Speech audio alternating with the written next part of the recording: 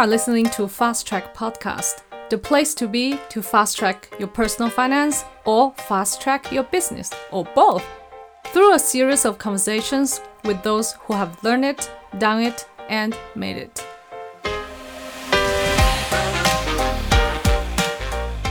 Today I have Arlene with me. Arlene is only 27 years old, but he's already co-founder of Phalanx Strategy Group. It's a consulting company operating in the USA and Kosovo. And this company already become the leader in Forex training and investment in Kosovo. And his business is still growing. Nowadays, he's focusing on developing agriculture solutions in Kosovo. The company is called AgroZona as his new venture. And today we talk about why he decided to reject his first job and fully dedicated into become an entrepreneur, and what are the lessons he has learned along the way. Let's hear the story of Arlene. Welcome to Fast Track Podcast, Arlene. Thank you for having me, Asi. It's a pleasure to be here. It's also my pleasure, and you are the very first guest that I have on this podcast from Kosovo. And I have very little knowledge about this country and this culture, but I'm so eager to hear more from your side, also your personal story that you have worked in other countries, North America, etc., and start your own company. So I'm very happy to have you here. I hope you will find the stories interesting as well as your audience. Yeah, let me start with the basic question. Can you tell us a little bit about yourself, who you are, what do you do? Yeah, simple intro. Yeah, absolutely. Well, I am Arlene. I am from Kosovo. I'm currently 27 years old, and I studied at RIT, Rochester Institute of Technology. I actually have studied in multidisciplinary studies. So I have a first concentration in economics and statistics. My second concentration is in politics and public policy, and I actually have a minor in international relations. So I did a pretty good combination so that I would have a broader knowledge and scope of how economics works and how everything is connected in terms of trade and economics and everything through the world. And that's pretty much about my education. I believe what's more interesting about me is the fact that I do have, I believe I have that entrepreneurial spirit. An interesting thing for me is that to this day, I have never accepted a paycheck, a salary. Since the beginning, since I can remember myself, I always either worked as a freelance or did my own business. So that's the most unique thing for me. Actually, when I was studying in university, I was working with this international company here in Kosovo. I had internship, so I was kind of forced to work for someone because it was required by university. But at the end of the internship of what was mandatory, I was offered a pretty good salary. Actually, it was 3 or 4 times the average salary that was at the time in Kosovo. But I still did not accept it. I moved on to do my own thing, my own business. And that's the most unique thing that I can think of, at least until now, about my personality and about my entrepreneurial spirit, if I can say so. Yeah, the way how you describe yourself, that's full of passion and confidence in your speech. I already feel that you are a very independent and very capable individual, but I would ask more about that later. So my first question, coming back to your study, is because I was born in China and I went to Singapore to study. Also at that time, I was applying for universities in the US. Back then, it was really not easy and not so straightforward compared to nowadays. So I wonder, when you were in high school or in your own country, how did you come up with this idea to study in the US, and then how did it go? What's the process that you went through? Yeah, actually, it's pretty interesting because in my elementary and high school, I actually studied piano. So I was a piano player until one day during high school, I woke up and I realized, hey, this is not going to make me the money that I need, at least the money that I want, actually. And because I always had that financial independency in my mind and being, fairly wealthy. So I just decided to drop the piano thing and actually pursue something completely different in university. I was lucky enough because RIT, which is based in New York, actually has an international campus here in Pristina, in the capital city of Kosovo. So I went to the international campus here and I inquired for more details and about the programs and everything. And I ended up applying in the international campus over here for economics and the rest of the fields that I actually studied in. So I was accepted into it, although it was a bit challenging since I did not have any prior knowledge or stuff that I should have learned in high school. I was in music school, so I didn't know much about economics or the other fields. So I must say it was a bit of a challenge, but I managed to get in. And actually first year and a few years, I even had a scholarship. So that's kind of how I went about it. So It was between RIT New York and here, but it was a fairly good combination. I even went for a semester in Ljubljana in Slovenia. So I kind of went around, gathering the greatest amount of knowledge that I could. Yeah, that was very interesting to be able to, I think for every student to have the opportunity to study in different country, not only you further your study, but also you gain more life experiences in different countries. Absolutely. Getting to see all the cultures really develops you personally as well. Yeah. And I wonder which year you first time went to the US for the RIT study? If I'm not mistaken, it was in 2014 for a semester. At the end of 2013, I believe, it was in Ljubljana. I'm sorry, I'm not quite certain of the years anymore because quite a bit of time has passed since I'm done with university. So what's your first impression? Or is there any culture shock or something that you're not used to? Well, honestly, no, because in my first year when I started here, we have a lot of international students. So in terms of that culture and at least having a fairly general idea was very complete since I had, a lot of contact with international people in my university over here.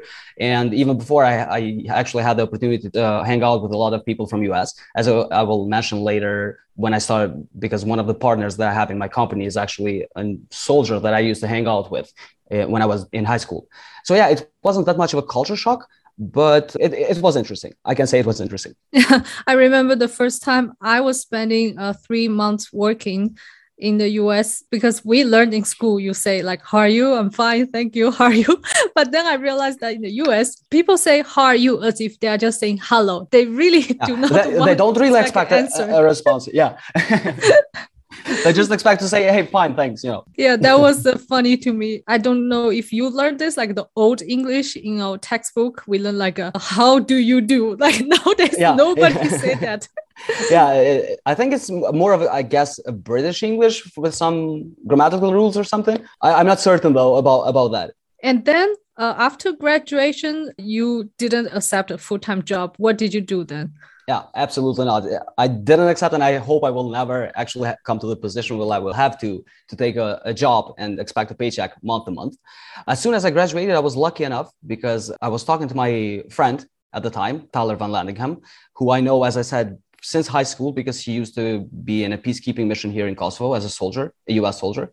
He finished his mission here and he went back to US. And in the meantime, we started talking, just casually as soon when I was actually finishing my studies. And he mentioned to me that he wants to open a company in the United States about political consulting and the fields that he was specialized in. And in the meantime, I was thinking of, hey, what could I do here? And while talking to him, I had this idea of, well, let's open a company in US and in Kosovo, but with a clear goal of actually bringing the US level of services, the US standards, the US quality in services in Kosovo as well. And that's how we came up with Phalanx Strategy Group, which is the first company that I actually opened. It was opened in a few years ago, like 3-4 years ago. We kind of opened it simultaneously. It was initially registered in the US and then we opened its branch here. Yeah, it grew pretty well, I must say. It kind of surprised me on how much we have been able to achieve with Phalanx until now.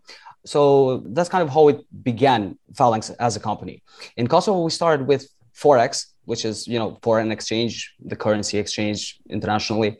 And we've started doing trainings and some minor investment funds around Kosovo. And actually, what I'm really proud of is that currently Phalanx is the biggest company when it comes to Forex trainings and trading in Kosovo. It managed to become a leader. Another service that we offered was marketing, but I must say that didn't really go well in Kosovo, although with international clients, we're pretty pleased. Marketing is not generally appreciated over here. Yeah, it's very interesting because you started something like international studies and other stuff, and then now the business is about Forex. How did that happen?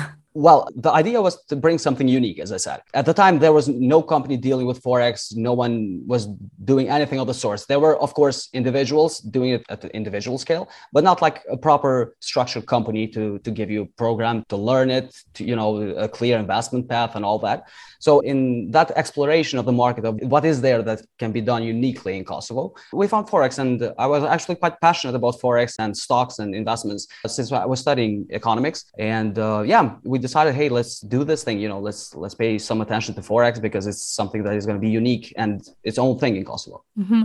And then since the company back then, when you started till now, what would be the biggest challenge that you have overcome? Oh, a lot of them. To be honest, in Kosovo, the financial institutions, first of all, are not really supportive. So if you are looking to grow and develop further, for example, loans are completely unfavorable. You have to come up with your own investments. It's hard to find not well-educated, but a workforce and employees that are willing to go above and beyond about the company. And as I learned the hard way, I cannot expect an employee to work as passionately as I do for my own business.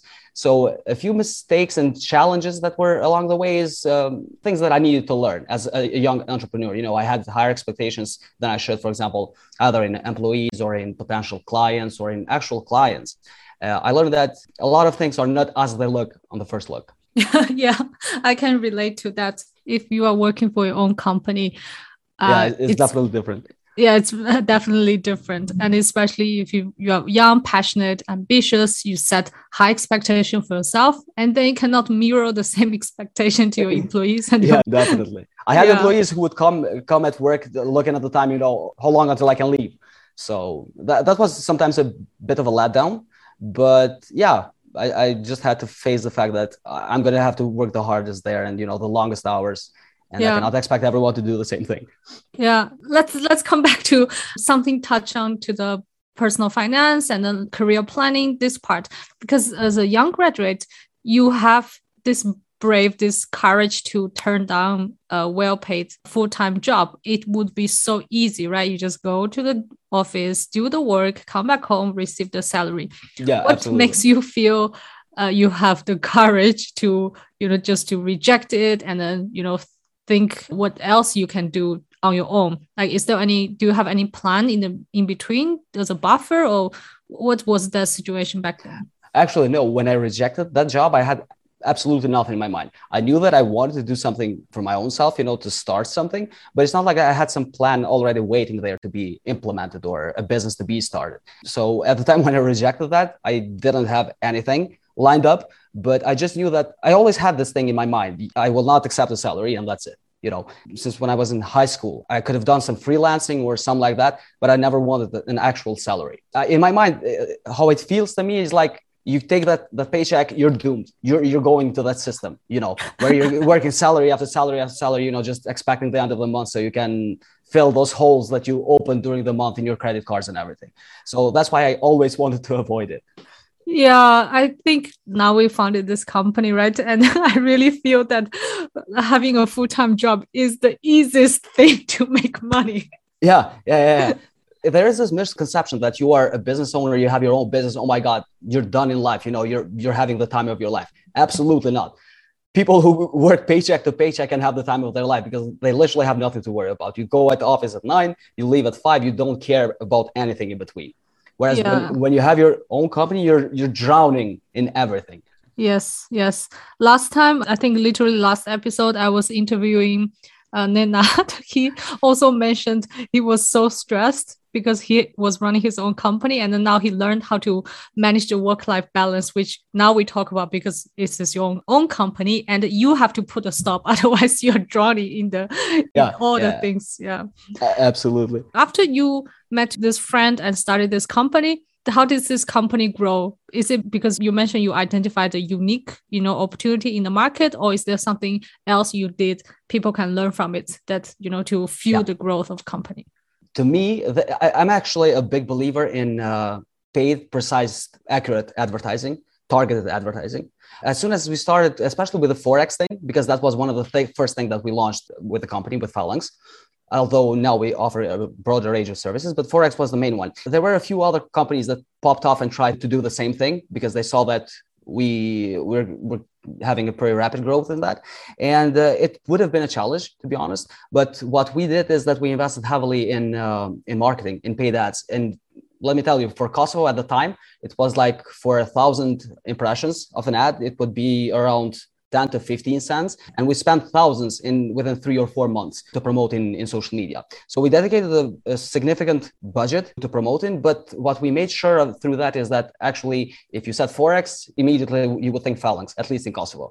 So that's how we kind of pushed away all of the potential competition. And once we got that brand out, you know, people automatically associated Phalanx with Forex, and it was pretty easy, if I may say so, from that point on.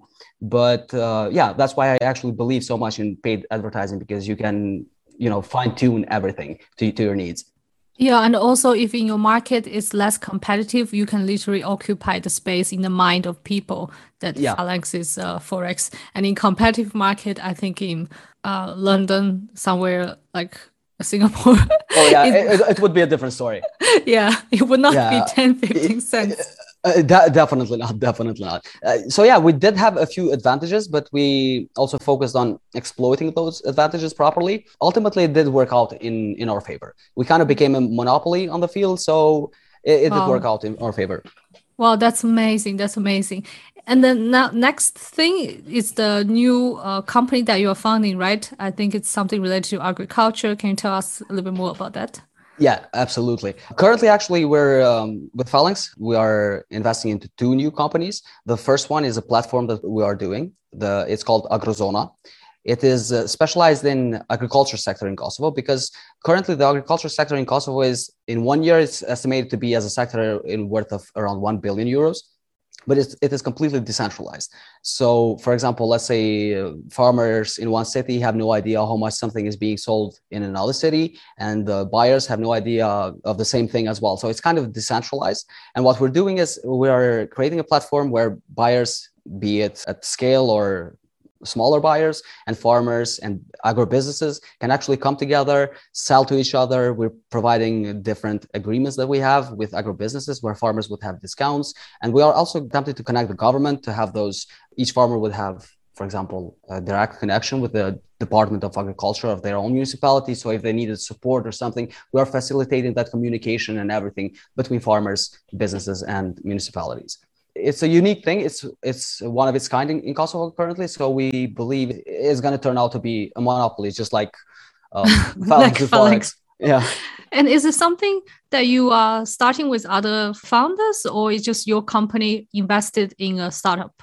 No, with Agrozona, actually, we joined forces with another consulting company. It's called Biox, and it is the largest consulting company in Kosovo for agriculture. They are specialized in agriculture. So they actually had this idea, and we at Phalanx had the technical expertise, let's say so, to create such complex systems, because we're working with large amounts of data. So they had the idea of the platform, we had the technical expertise, and we joined forces to develop this unique platform. Right. And then from starting the company, how many years now it's your company till now? Actually, Agrozona is about to launch in September, 1st or 2nd of September. We just finished the platform literally the past week, and we're going to launch it. So let's see how it goes. But Phalanx has been active for now, I believe, 4 years. Okay. And how many employees do you have in Phalanx? Currently, due to Corona, I must admit, we shrunk a bit. So currently we are 6 or 7.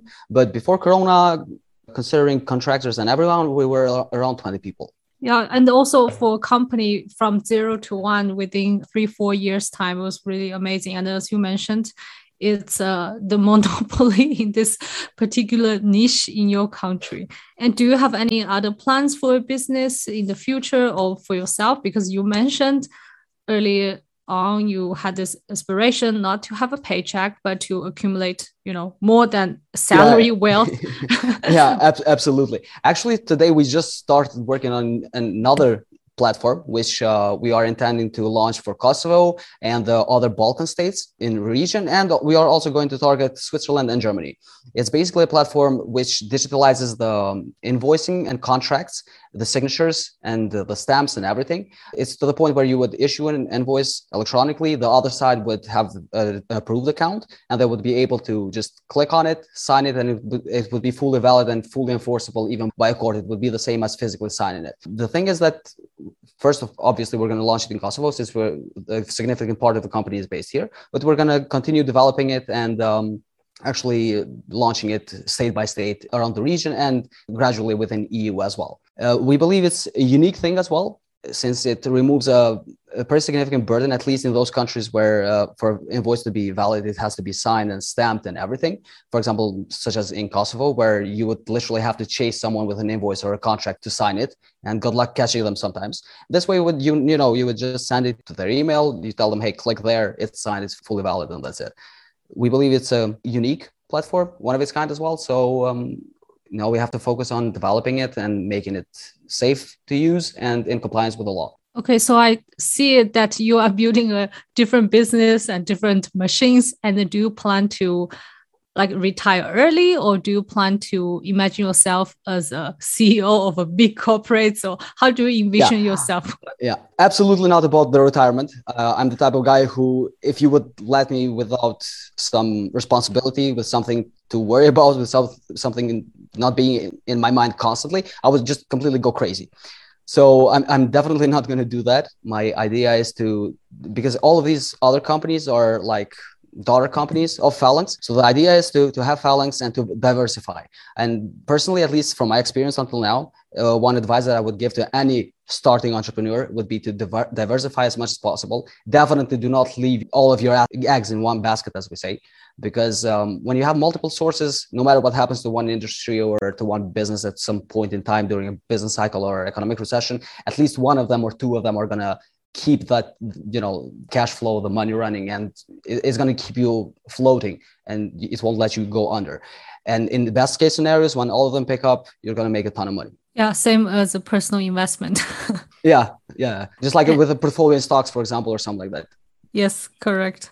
My last question would be, I wonder when you were younger, where did you get inspiration from that okay, I'm not going to be employee, I'm going to make my own money, I'm going to make big bucks. You see, this is not an average thought of an average student or young student back then. So where did you get that inspiration from? Honestly, I'm not certain of where it actually came from. I just know that since I can remember, at least during my high school years, I believe it came from the thing that even when I was playing in piano, whenever I had to do some appearance or some concert or to give classes to someone, I would be paid for that particular thing. So it was kind of a freelancing style payment. I always thought of charging the maximum that I could potentially charge, as much as, that service of mine would have value.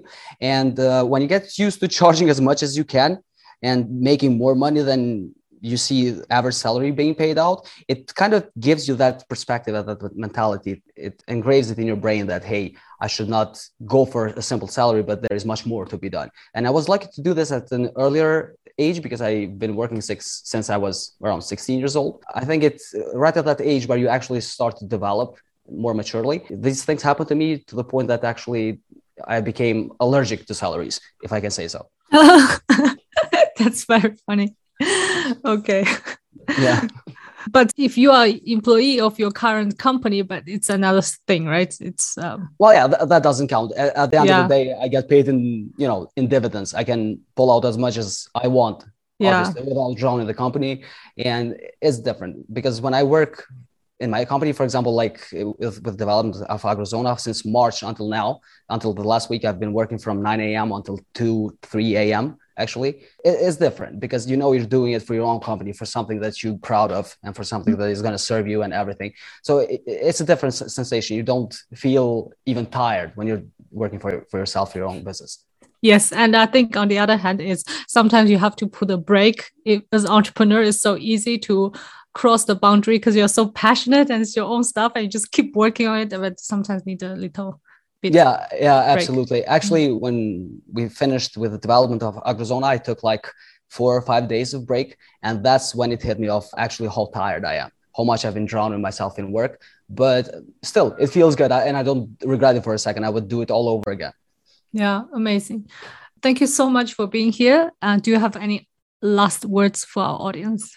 All I can say is if you are thinking of doing something and if you're thinking if it's worth it, I would tell them, hey, nothing worth doing is easy. Don't get scared of taking that leap. Obviously, don't go without some financial coverage, without some backup that you can rely on if things go south. But definitely do not be scared of a challenge. Look forward to it. Take it with as much sportivity as you can, and just go into it. Yeah, that's how you achieve the breakthrough, right? Yeah. Not everything is going to work out the way you planned it. I'm sure you know this. You probably had firsthand experience with this. But in the end, with the right commitment and dedication, everything is possible to be achieved. Yeah, lovely. Thank you so much for being here. Thank you for having me, Yassi.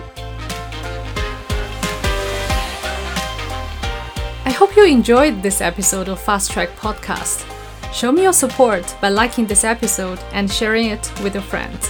Join the Facebook group at Fast Track Podcast 1, or you can find us on Instagram, YouTube, and of course the homepage fasttrack.life. See you in the next episode.